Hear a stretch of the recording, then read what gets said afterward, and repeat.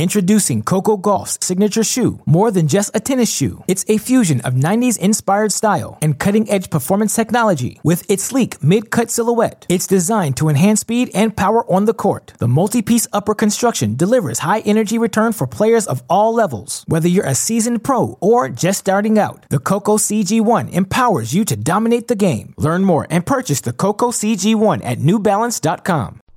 Welcome to the Mini Break, your daily podcast for the biggest storylines, results, and controversies from the tennis world. Today is Monday, April 26th.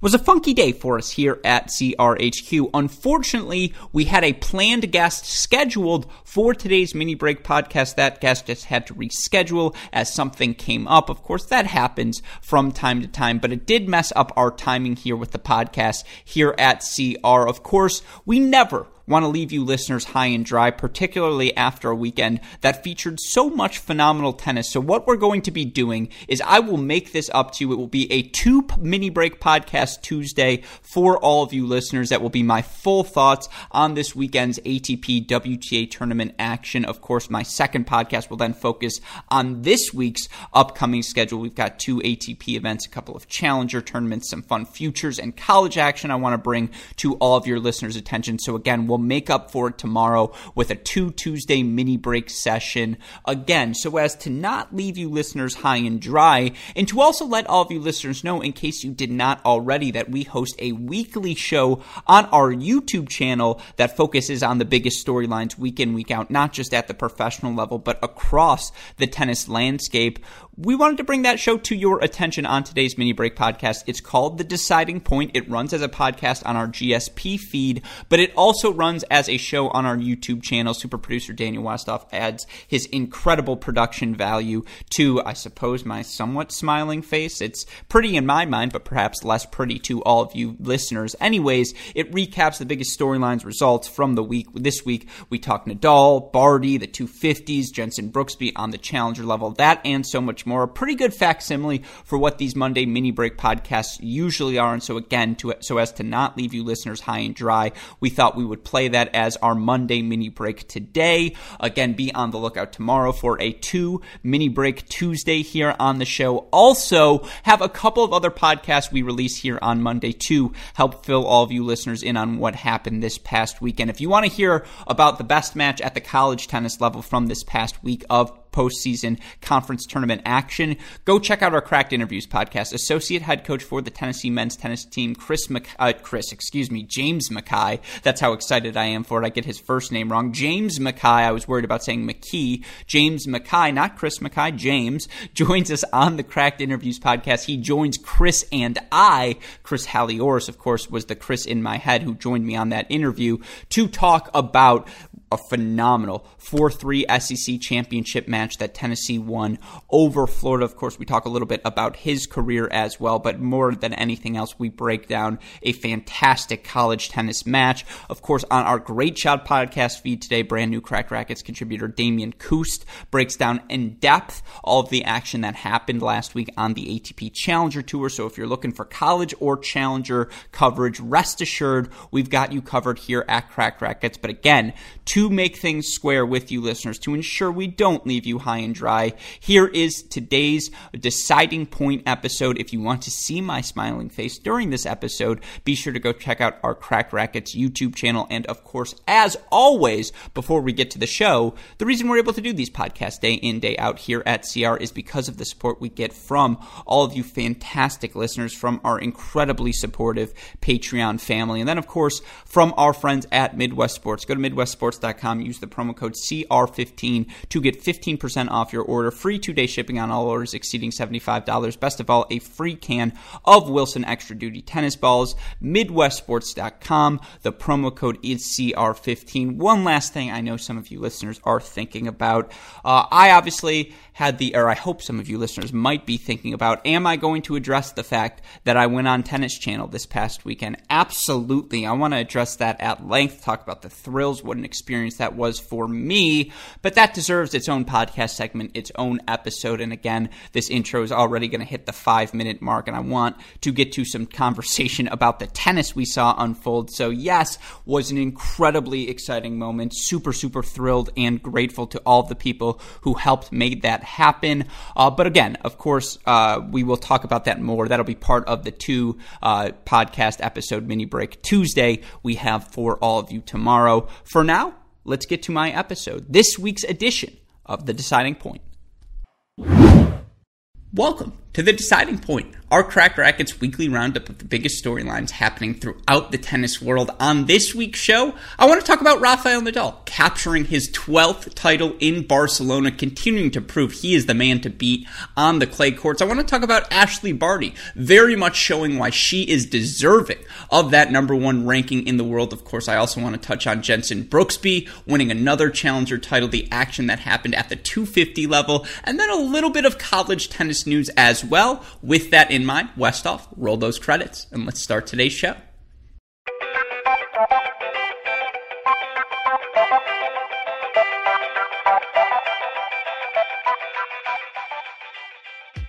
Let's just marvel at Rafael Nadal's accomplishments in Barcelona. For his career, he is now 66-4 at the event. Of course, Barcelona's stadium court called Rafael Nadal Court. You can understand why, as Rafa earns his 12th title of his career this week in Barcelona, knocks off Stefanos Tsitsipas in a fantastic 3-set final. And you look for Rafa now, he is one of just 6 players to be ranked in the top 16 in both hold percentage and break percentage via Tennis Abstract's stat leaderboard. Now, of course, those 2 numbers, metrics of how frequently someone is holding serve, how frequently someone is breaking serve, that there are only 6 ATP players in the top 16 of both categories, speaks to how difficult it is to exceed at both of those things, and speaks to why Rafael Nadal continues to have the degree of success he has this late in his career. You look for Rafa now, he's 25-6 since the tour resumed in August, and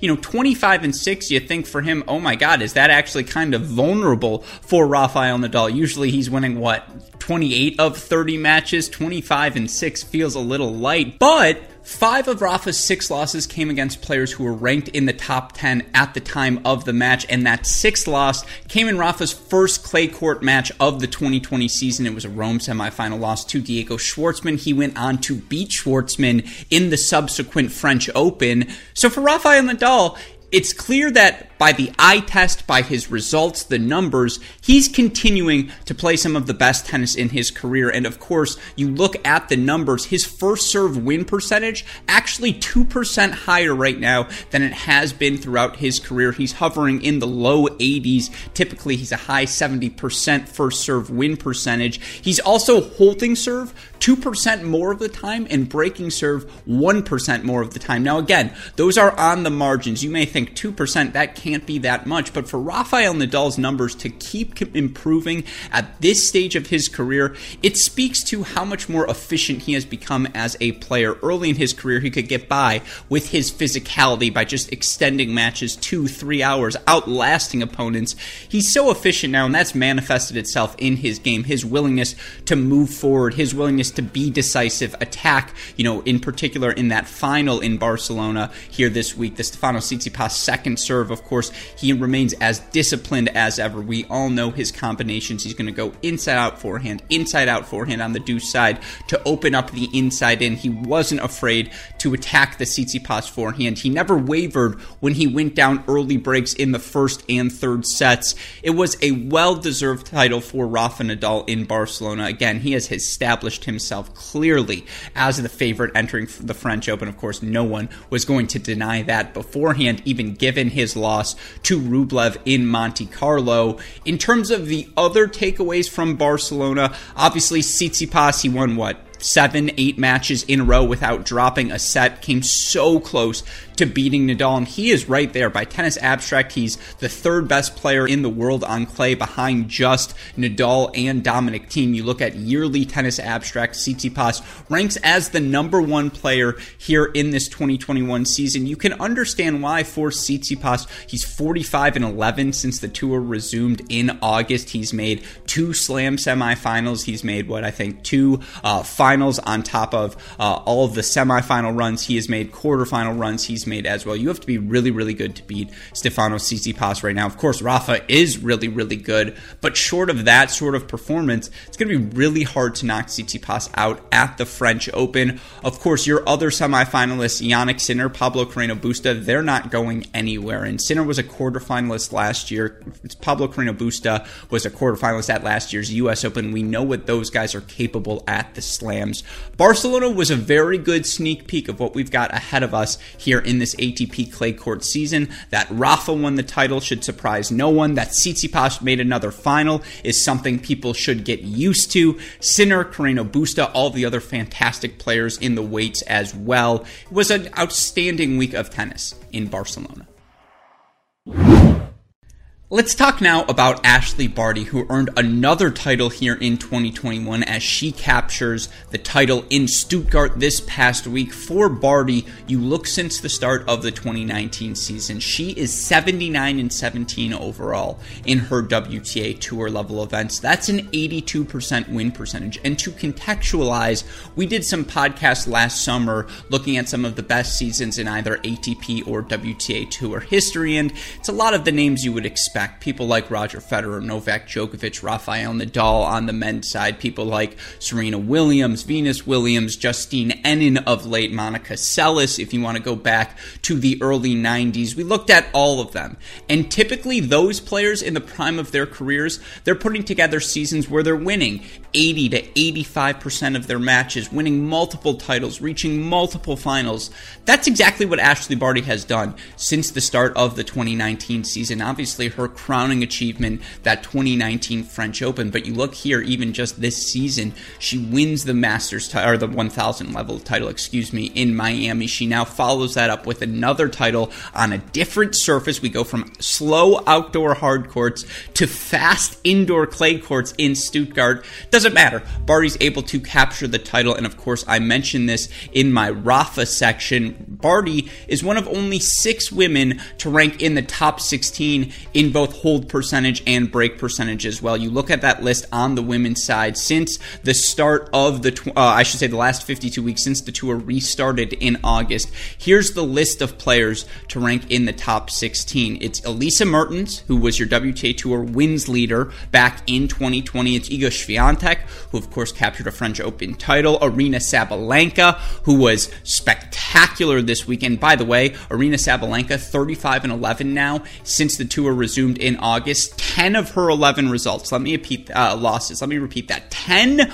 of her 11 losses have been 3-set losses. The majority of those 11, I think it's 9 of the 11, have come against players ranked in the top 15 at the time of the match. I believe the other 2 are against players who are now inside the top 15 of the WTA rankings. But it didn't matter the sort of power that Ashley Barty had thrown at her by Sabalenka. It didn't matter the consistency, the movement of the ball, the exceptional placement and precision of Alina Svitolina the round before. None of that mattered for Ashley Barty, even the overwhelming power of, any of her opponents this week, because she was able to, Karolina Pliskova was the name I was looking for earlier. She was just able to play first strike tennis. She's so effective with that first serve. It makes sense that she's a top 16 player in terms of holding serve. She's also just so efficient at getting returns deep in the center of the court and getting the point back to neutral. And then eventually you're going to have to hit a ball onto her forehand wing. And from there, she's going to turn defense into offense, whether it's down the line, whether it's beating you to the spot, going short angle, or drive cross court. Her two-handed backhand continues to get better and better. And I thought the best thing she did this week on the clay was use that two-handed backhand on the return of serve to ensure that the point could get to neutral, to not let Svitolina Sabalenka just tee off on first and play first strike tennis. Ashley Barty was sensational this week, and again, you look for her since the start of the 2019 season clay court results specifically. She's 17-3, winning 85% of her matches. Her hold percentages, break percentages stay relatively similar, if not improve by about a percentage point or two. She is, by every metric, and has been the most consistent player in the world since 2019. You can pencil her in pretty much into the quarterfinals, semifinals of any event she plays. And in my opinion, right alongside of Simona Halep, those are your two co-favorites entering the French Open. I think Muguruza, absolutely a threat. Iga Swiatek, after what she did last year, we're all going to be watching out for her level. But you look over the course of time, and by the way, Tennis Abstract's ELO ratings, Halep's the number 1 clay court player, Swiatek's number 2, Barty's number 3. That's accurate, folks. Those 3 players with their clay court results over these past, really 3 seasons, they deserve and do stand to be ranked that high and do stand out above the rest of the field. Now, the conditions in Stuttgart are going to be nothing like the conditions in Paris, but you watch Ashley Barty again, how well-rounded her game is. She was exceptional this week in Stuttgart.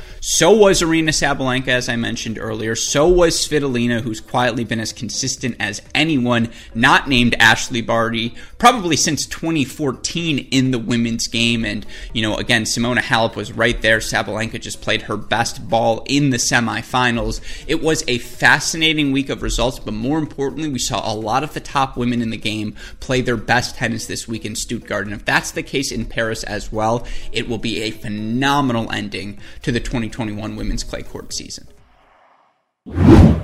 Introducing Coco Gauff's signature shoe. More than just a tennis shoe, it's a fusion of 90s-inspired style and cutting-edge performance technology. With its sleek mid-cut silhouette, it's designed to enhance speed and power on the court. The multi-piece upper construction delivers high-energy return for players of all levels. Whether you're a seasoned pro or just starting out, the Coco CG1 empowers you to dominate the game. Learn more and purchase the Coco CG1 at NewBalance.com. While the 500-level events got the spotlight this week on the ATP and WTA tours, there were a couple of fascinating 250-level events that I want to touch on here now. We'll start on the women's side, where Sorana Cîrstea earned her second career WTA Tour level title, but her first since the 2008 season. And you look at Cîrstea's run on her pathway to the title in Istanbul, simply outstanding. You can't say, oh, it was a fluke draw. Oh, all the good players were over playing the event in Stuttgart. No. Sorana Cîrstea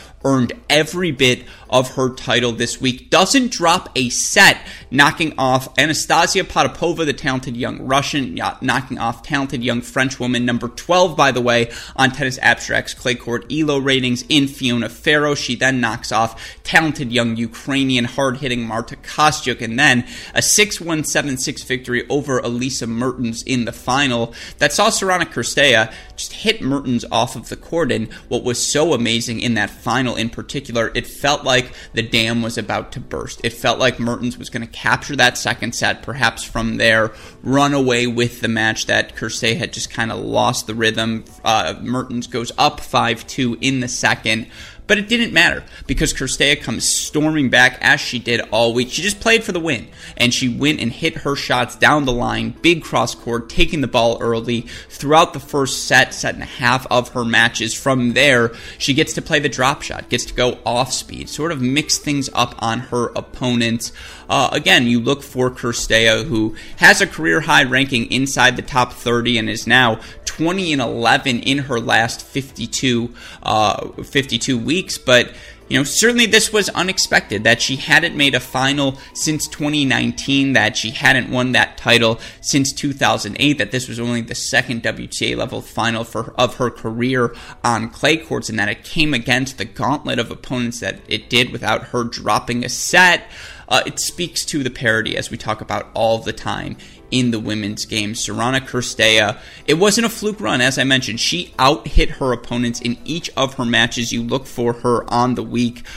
She was able to win about, 60% of both her first serve points, but that also about 50% of her return points in general as well. That's a pretty good recipe in terms of finding your way into the winner's circle. It felt like every time her serve got broken, she was immediately able to break back.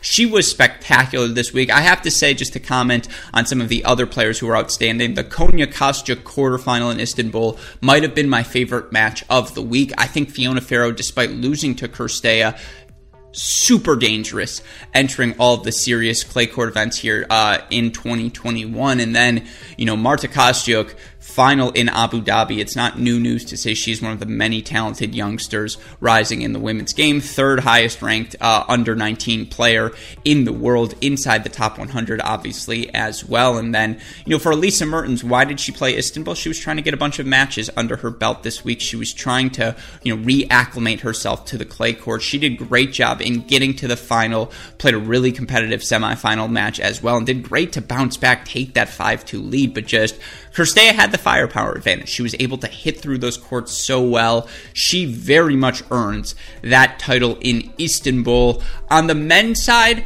what a tournament in Belgrade, Serbia. It ended with Matteo Berrettini in the winner's circle. He earns the fourth ATP title of his career, first since 2019, and for him to get that after dealing with so many injuries over these past 15 months, impossible to not feel good for, I believe, currently 24, but he'll turn 25 at some point this year, 25-year-old Italian who, his backhand's gotten better. And in that match against Karatsev in the final was a 3-set win for Berrettini, 7-6 in the third.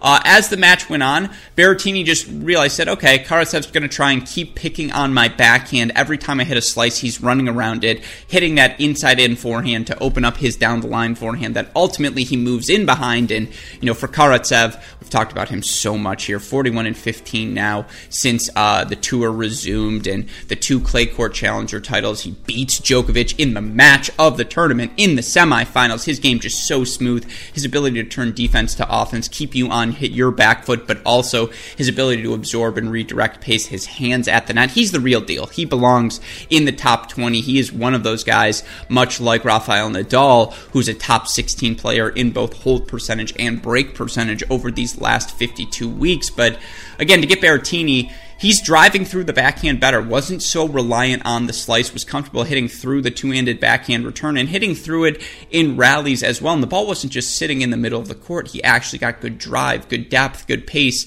and it allowed him to set up inside-out, inside-in forehands, move forward. Of course, his first serve is still one of the top 5 serves on tour and sets up everything else he wants to do, but, the 250 in Belgrade overall, that semifinal match was the match. And for Karatsev to outgrind Djokovic, and Djokovic had early break leads in set 1 and set 2, and I think he actually had a chance for an early break lead in set 3, but ultimately wasn't able to get the break. Karatsev then goes from there to break Djokovic in that next game. Funny how often that happens. It was noticeable how difficult it was for Novak to generate pace, for him to just hit Karatsev off the points. And of course, that's never been Novak's game, but he does find ways throughout matches to earn a couple of easy points, whether it's taking a return early down the line, whether it's going for the big +1 ball, incorporating the drop shot, whatever it may be.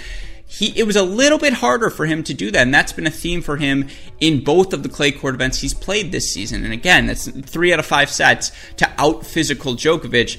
That might be the toughest task to ask out of anyone in tennis history, but Karatsev was, able to do it. His ability to, again, be decisive, that inside-in forehand, is it beautiful, his comfort moving forward, he was outstanding. Again, it was a nice week, by the way, for Filip Krajinovic, who found his rhythm there as well, but overall, Berrettini and Karatsev, as well as Sorana Cirstea, your stories from this past week's 250 events.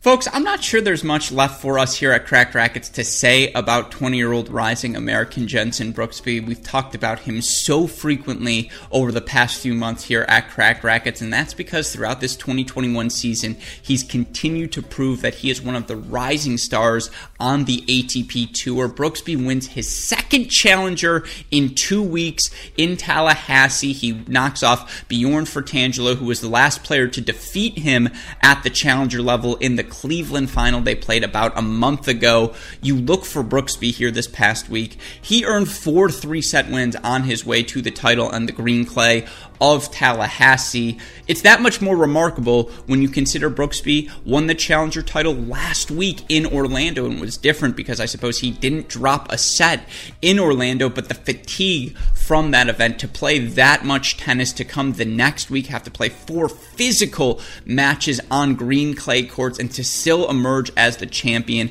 speaks to the fighting capability. It speaks to the mentality, the attitude of this young American whose game is never going to blow you away with sex appeal. He doesn't hit the flashy forehand down the line, the huge backhand winner, although his backhand looks so natural. He makes it look very easy, but he doesn't hit the 135 mile per hour serve. He doesn't hit the flashy drop volleys or the on-the-run winners down the lines. He just does a little bit of everything. He lulls you to death, but perhaps more than anything else, the kid just does not quit, and it's just amazing. You can see it in his body language, his fight. He wears it on his sleeve because the energy, the emotion he shows on court, it fuels him, and clearly it's working. 23-4 now to start the 2021 season in tour matches, and that's across Futures, Challenger, and ATP level. You look for him now on the Challenger circuit. His last 4 results: title in South Africa, final on the indoor hard courts of Cleveland, title on the outdoor hard courts of Orlando, title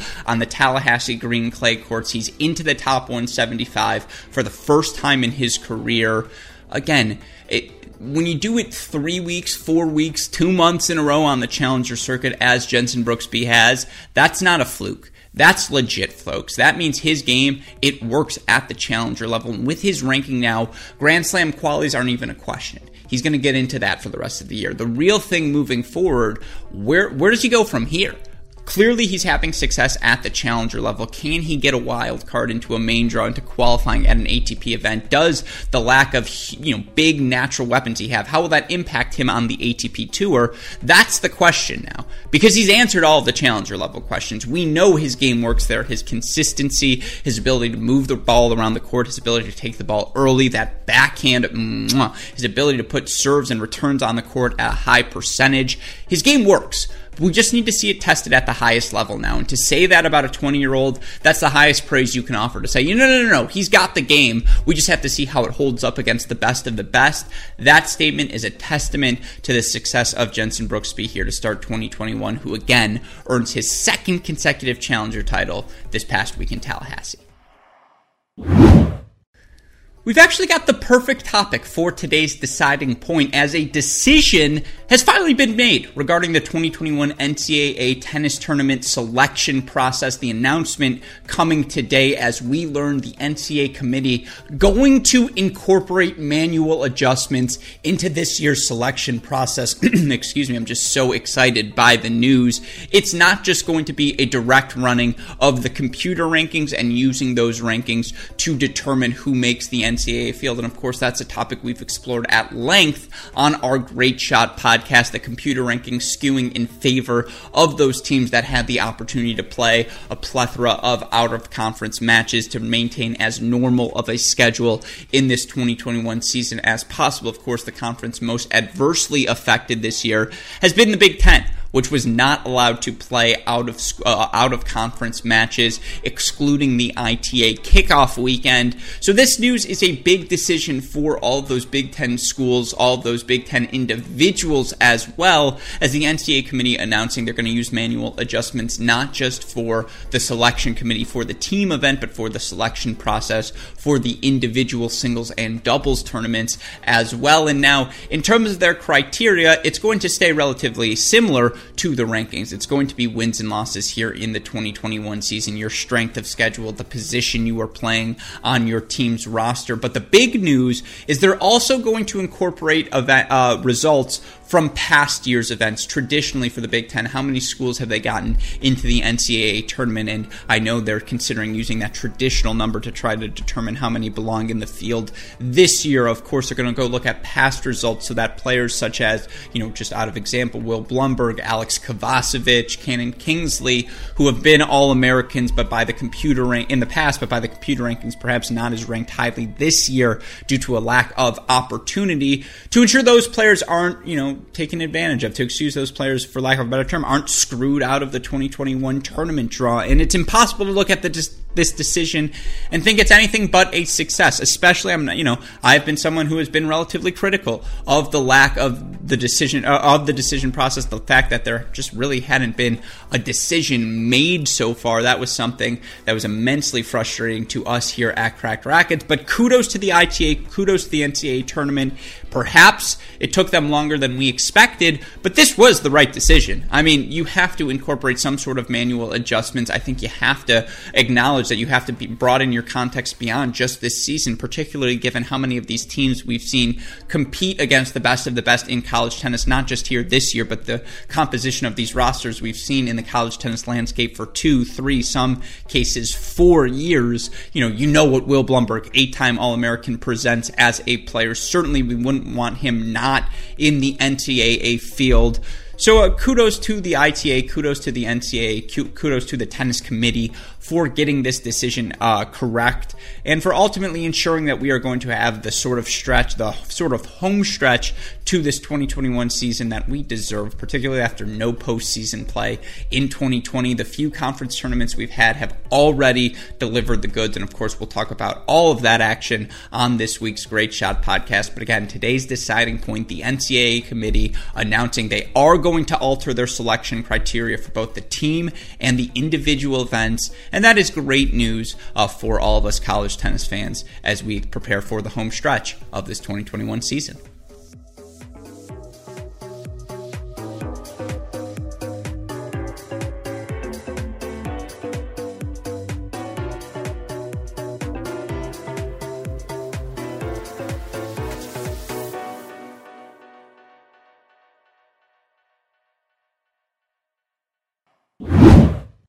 Hope all of you enjoyed this week's edition of The Deciding Point. Again, to watch that show each and every week, just subscribe to our YouTube channel. You can see my smiling face, the incredible work of super producer Daniel Westoff, who, as always, has an editing job to do, not just on the video, but on these podcasts. All of our content here, day in, day out. Again, go subscribe to that YouTube channel. You'll be making his day, and you'll be able to ensure you don't miss any of the things we're doing. On-site interviews with players, coaches. Sometimes when we do those Cracked Interviews podcasts, we post the videos on Zoom as well. And again, it's always more fun to watch these conversations when you can see the body language of the people having them, at least in my opinion. So be sure to go check out our YouTube channel. You can find The Deciding Point each and every Monday. There, again, just search Cracked Racquets on YouTube. Of course, again, if you have missed anything from the past week in the tennis world, we've got you covered. Challenger action talked about and covered on our Great Shot podcast feed. This weekend, sensational SEC championship match between Tennessee and Florida. We brought on associate head coach James Mackay to discuss that very match on our Cracked Interviews podcast. And of course, for all of your immediate updates, you can turn to Instagram, Facebook, YouTube, Twitter. We are at Cracked Racquets. You want to message me directly, I am at Great Shot Pod.